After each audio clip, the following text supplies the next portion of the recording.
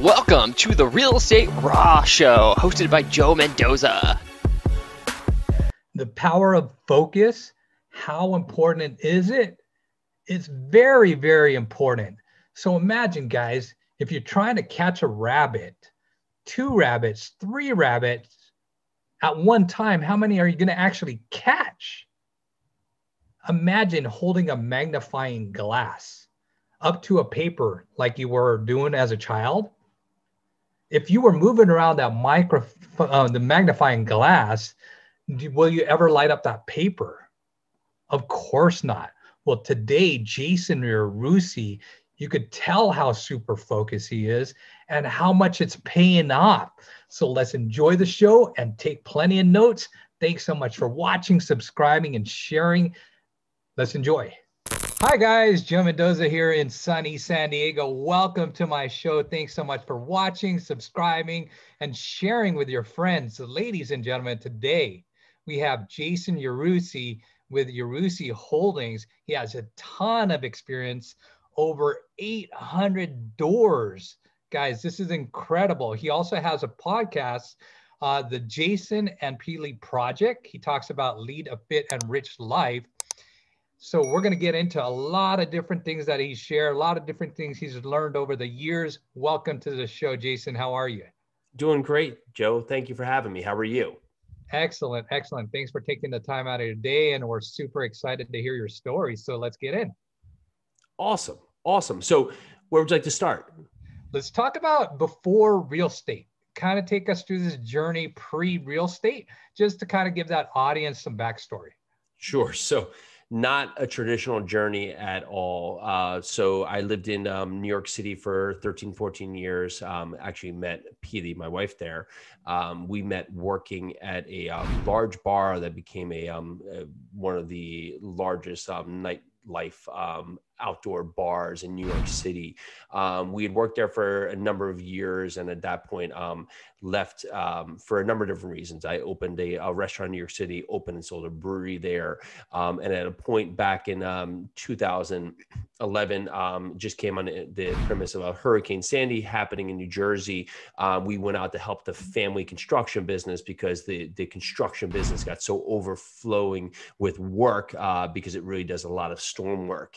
So did that. And when we did that, we quickly knew that we wanted to find something that could really allow us to get our time back. We were spending so much time being active, and everything we were doing had to be done for us to of course create income, which is most of us, right? You basically go to work just to trade it for a paycheck, and if you're not working, you're not getting paid, and vice versa. So we knew, starting a small family, that we wanted to find ways that we could really get our time back, and real estate kept being one of the words that kept popping up. So we moved into flipping and wholesaling and doing some Airbnbs, and we quickly discovered that we had just created more jobs for ourselves. And that was great because it got us started. But we said, well, now we went from very busy to even busier, and we were expecting our first child at the time. So it took to us to meet someone who was investing in small multifamily out of state. He's basically buying them, and they were highly distressed, fixing them up, getting the management company on board, renting them out, and allowing that from a management experience to really find properties that would work for him. And we started doing that and loved it because it allowed us to use our strengths, our managerial strengths to find a project and really allow the project to take full by having the right pieces and right people in place. However, that again wouldn't be scalable. We couldn't buy a bunch of 2, 3s, 4s. It seemed like a logistical nightmare.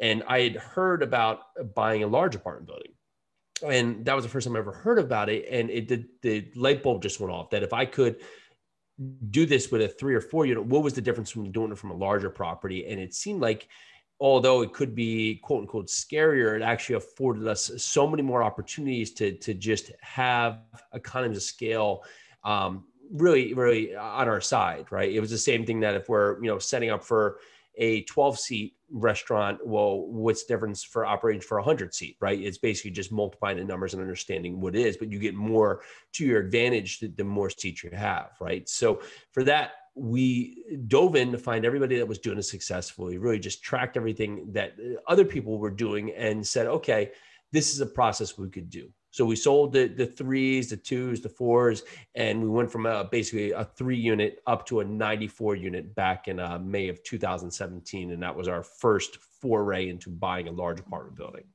Wow, that's incredible. Now, were there any major challenges? Because you sound like somebody who adapts and overcomes pretty quickly.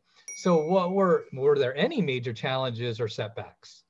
Always. I think that's where you grow, right? So you don't know the questions you need to ask until you do, right? And you get better answers by asking better questions. And that becomes of really, finding your way with things. So for us, the first one was just understanding how it all works. We syndicated the deal, which means that we use a special thing within the SEC requirements that gives us provision that we can raise capital through investors. And so understanding how that worked. And what we did is we continued to build upon having teams around us or mentors around us where we could ask questions when things came up, because it's generally not the big questions that keep you from it. So, hey, I want to buy an apartment building. You understand I need a building. It has to be in a market. It has to have a certain type of framing, and you're going to have some kind of debt on it. That can all be understood. But when you get into these small questions that sometimes pop up that can't be easily Googled, right? Like, what are some of the SEC guidelines that potentially we don't know when doing this? That might not be the easiest thing to Google. So if you have someone, at your disposal that you could just ask the question, instead of going down this rabbit hole where you spend a week or 2 weeks or 3 weeks getting sidelined trying to find an answer you think is correct, you can have a trusted person on your side that you can ask that question that can help you carry it forward. So the long of it, there was a ton of roadblocks, but it's finding your easiest way to make them speed bumps and not necessarily making them Mount Vesuvius. Love it. Love it. That's awesome. Now, as far as like mentorship or books you read, because you've been in fix and flip, you mentioned Airbnb and now multifamily, were you like a firm believer in getting a mentor, or what specific books do you recommend? We all want to say that we can think of the best thing in the world, have the greatest idea, and always come up with a way that we think that we're going to be the smartest in the room. But that always is the wrong way to look at it. If you can track this back and say, well, other people have done this successfully forever, so why should I learn 57 wrong ways to do it instead of just saying, okay, how is the right way to do it and follow the process? That is a lot more admirable, and also will get you to your destination a lot quicker. And when we can have the bandwidth to look at what other people are doing and ask questions, you'll find that people are very open. Plus, there's podcasts like yourself here, podcasters that are talking to other people out there that are just giving you so much valuable information. The goal that got us there quicker was to basically put on the blinders and stop flipping, stop wholesaling, stop doing the Airbnb, stop doing all these things that were detracting from the focus, and then put the focus all in with multifamily. And when you do that, just like anything, your reticular activator starts going off, right? You start hearing it and seeing it everywhere. Where if like you want to go out there and purchase that Chevy Tahoe, you'll start seeing them everywhere. They're just all over. And what is there any difference than how many were there before than now? No, it's the same amount. However, you're more receptive to want to see that. And that's what focus can do when you really put your attention to it. So we put our attention wholly and solely on multifamily, went all in, and then it really started to steamroll from there. Wow, I love it. I love it. Now, if you don't mind me asking, you guys are a husband-wife team. How long have you been at this? So first property we purchased was May 2017. So whatever that time frame comes up to now, a little for that. We've been in real estate back since 2014 was the first time I started flipping, I think would be the right part. But we've continued to we'll say level up or scale up to new arenas. And now we found the multifamily space. And at this point we have properties across 4 states. Wow, that's amazing. Now, let me hear some secret sauces, because some of the audience is, they're working with their spouses, their significant other. And I can probably share, like me, that's not my favorite thing. I mean, my wife, I totally, hey, she's a nurse, stay there, stay in that lane. And Yeah. I just need to focus because our personalities aren't the same in business. What are some of the secret sauces between you and your wife? Well, you said it right there. And it's that when you have clear understanding of what each other are doing. And Peely and I met working together. So we actually knew the work side before we knew the relationship side, which is quite interesting. But generally where I find that partnerships on all sides, whether it be relationships or not, is that we make the assumption that we know how the other is thinking, or we have the other assumption that what we're doing is the greatest thing ever. And generally where I see, marital or relationships disputes in business or in real estate is that, hey, I'm doing this and this is helping us so much and it's the greatest thing for us. And on the other side, so I'll just take it for a husband at this point, I'm providing this opportunity, I'm putting in all these hours, I'm working 23 hours a day and all this point. And the wife on the other side is now thinking, that's fantastic, but you're missing all the time growing up the kids. You're missing all this time that we have together. And I'd rather you, not do that because I'd rather you have time, but neither will have that conversation, right? So generally one thinks they're doing the right thing and can't understand why the other person doesn't see this glorious thing, while the other person is sitting there saying, I'm sure that's great, but ultimately we have different goals and values. And so it's to connect, to ask the questions, to make sure that each of you fully understand what you want to do and what this is going to be, not only for you, but for your family and what it's going to mean for you in your future. So when COVID happened, we had a clear understanding beforehand that I was going to completely go all into the business. And Peely, we have 3 little guys at home. She was going to completely devote to the kids. Well, we had that conversation, not in a direct response that we knew, of course, that homeschooling was going to happen or COVID was going to happen, but we had it in a similar stance of, if this approach came up and we needed to take this stance, this would be the routine. So we did that. And now it's allowed us to adapt easier to a homeschooling model when we have, kids at home, because we have a clear understanding and it's not one versus the other, or one being jealous of the other, or one not thinking the other is doing their thing. Peely is carrying everything she's doing with the family, and I'm carrying the business. And do we cross lines on parts? Absolutely. But that's still the line in the sand is that I'm doing business and she's doing family. And when they cross paths, we know there's going to be a crossover, and we make that crossover as needed. That's awesome, Jason. Congratulations for getting that to work. That's pretty amazing. Now, it's like anything. It's never a it's a constant work, right? Just like any marriage or any relationship is, right? It's never a, hey, okay, we have it in stone and now it's perfect. Everything needs to be tweaked, especially as you continue, the model grows and everything else. That's great. Now let's talk about your staff or team. How many people do you have on payroll, virtual assistants? What kind of people on your team? Sure. So actually on payroll right now, we do not have payroll. We have, Peely and I run the projects. We have different partners across different properties. Some have done lead generation. Some have helped us with the investor side. Some have helped us with asset management on properties and have carried multiple roles. So we partner on deals. And then within in-house, we do have virtual assistants, and we just moved. So we'll be hiring a new nanny from the side of family side. But ultimately for that point, we use our strengths and then align with other partnerships. So we can make these projects, of course, most beneficial, not only for ourselves, but for our investors, and then of course make these better communities for people to live. Fantastic. Now, which would you consider? Because some people say it's one or the other. Some may say neither, but usually there's one harder than the other. Finding the deals or finding the money? It's a push-pull, right? And so as times get worse, deals will be more prevalent and money will be harder. And as, deals are hard to find, money's easier, right? So it's not necessarily that approach is, again, where you're going to put your focus to. I find that the money becomes hard if you wait until have the deal to find the money. You should constantly be having that conversation, because there is money everywhere. And it's just having that abundance mindset that if you want it, it's there, instead of when you put your attention that it's not there, of course, it will be harder to find. So the same thing with deals, right?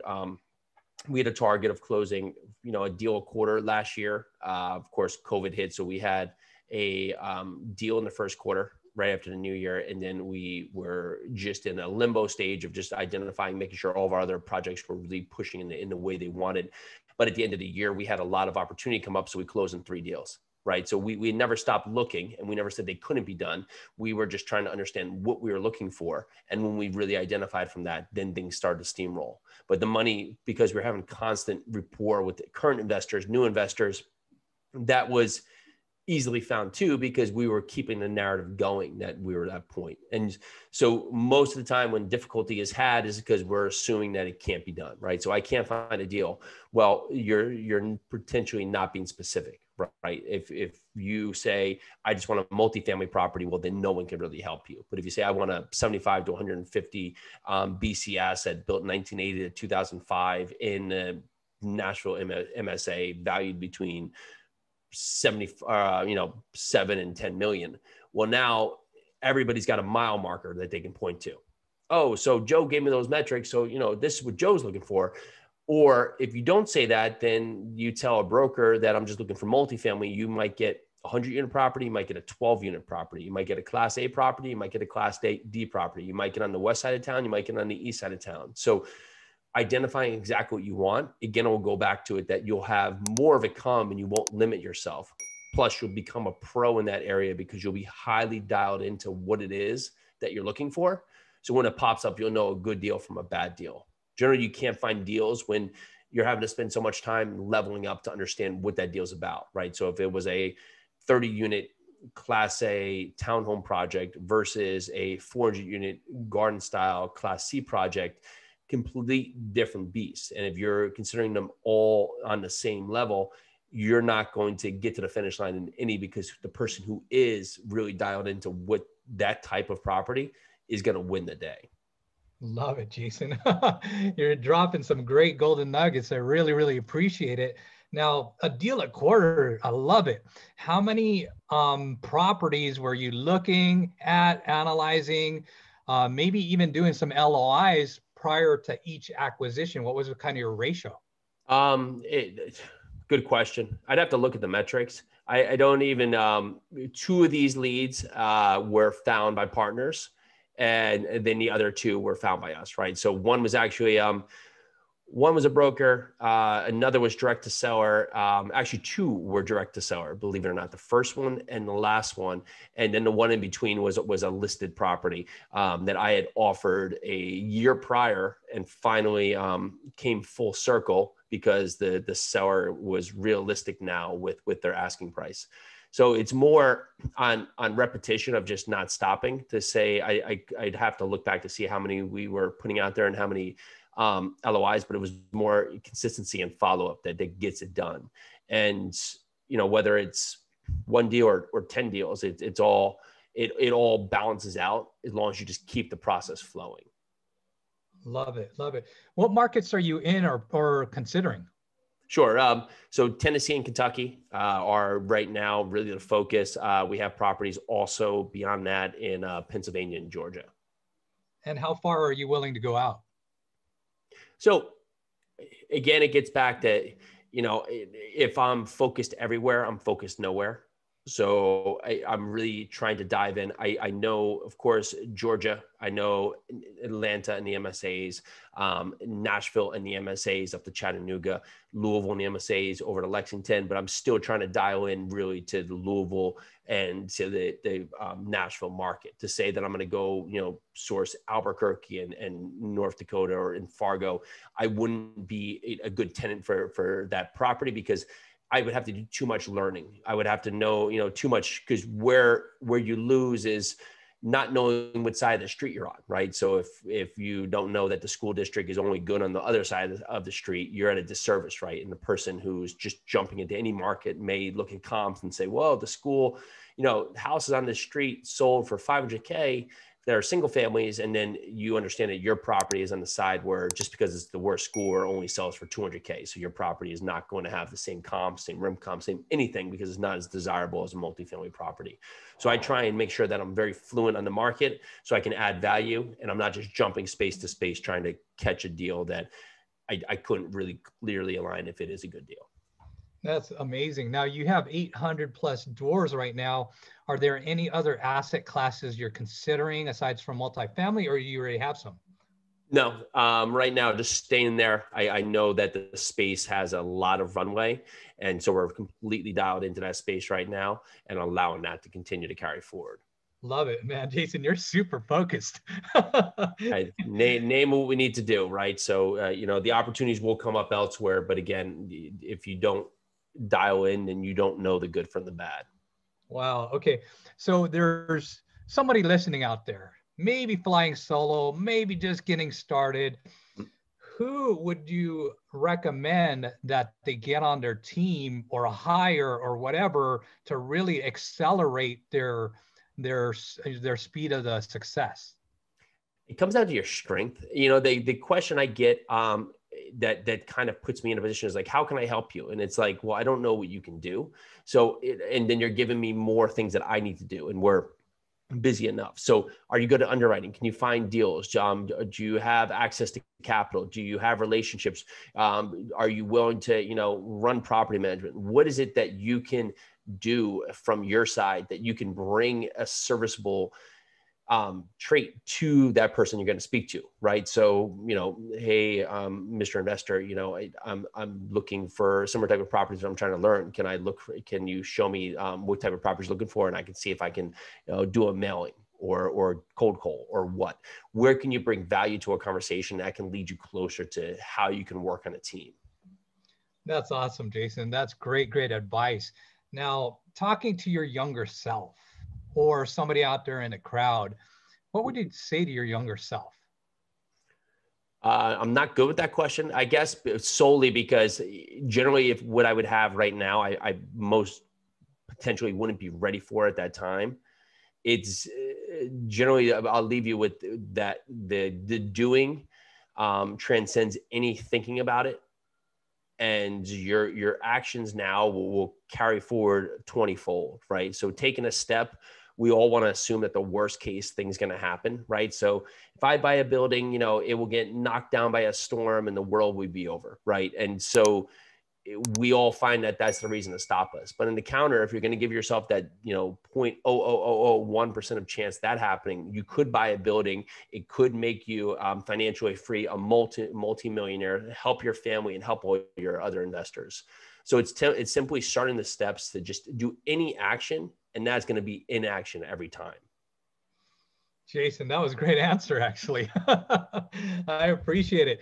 Any other last words of wisdom, best way to get a hold of you? Anything else you wanted to share?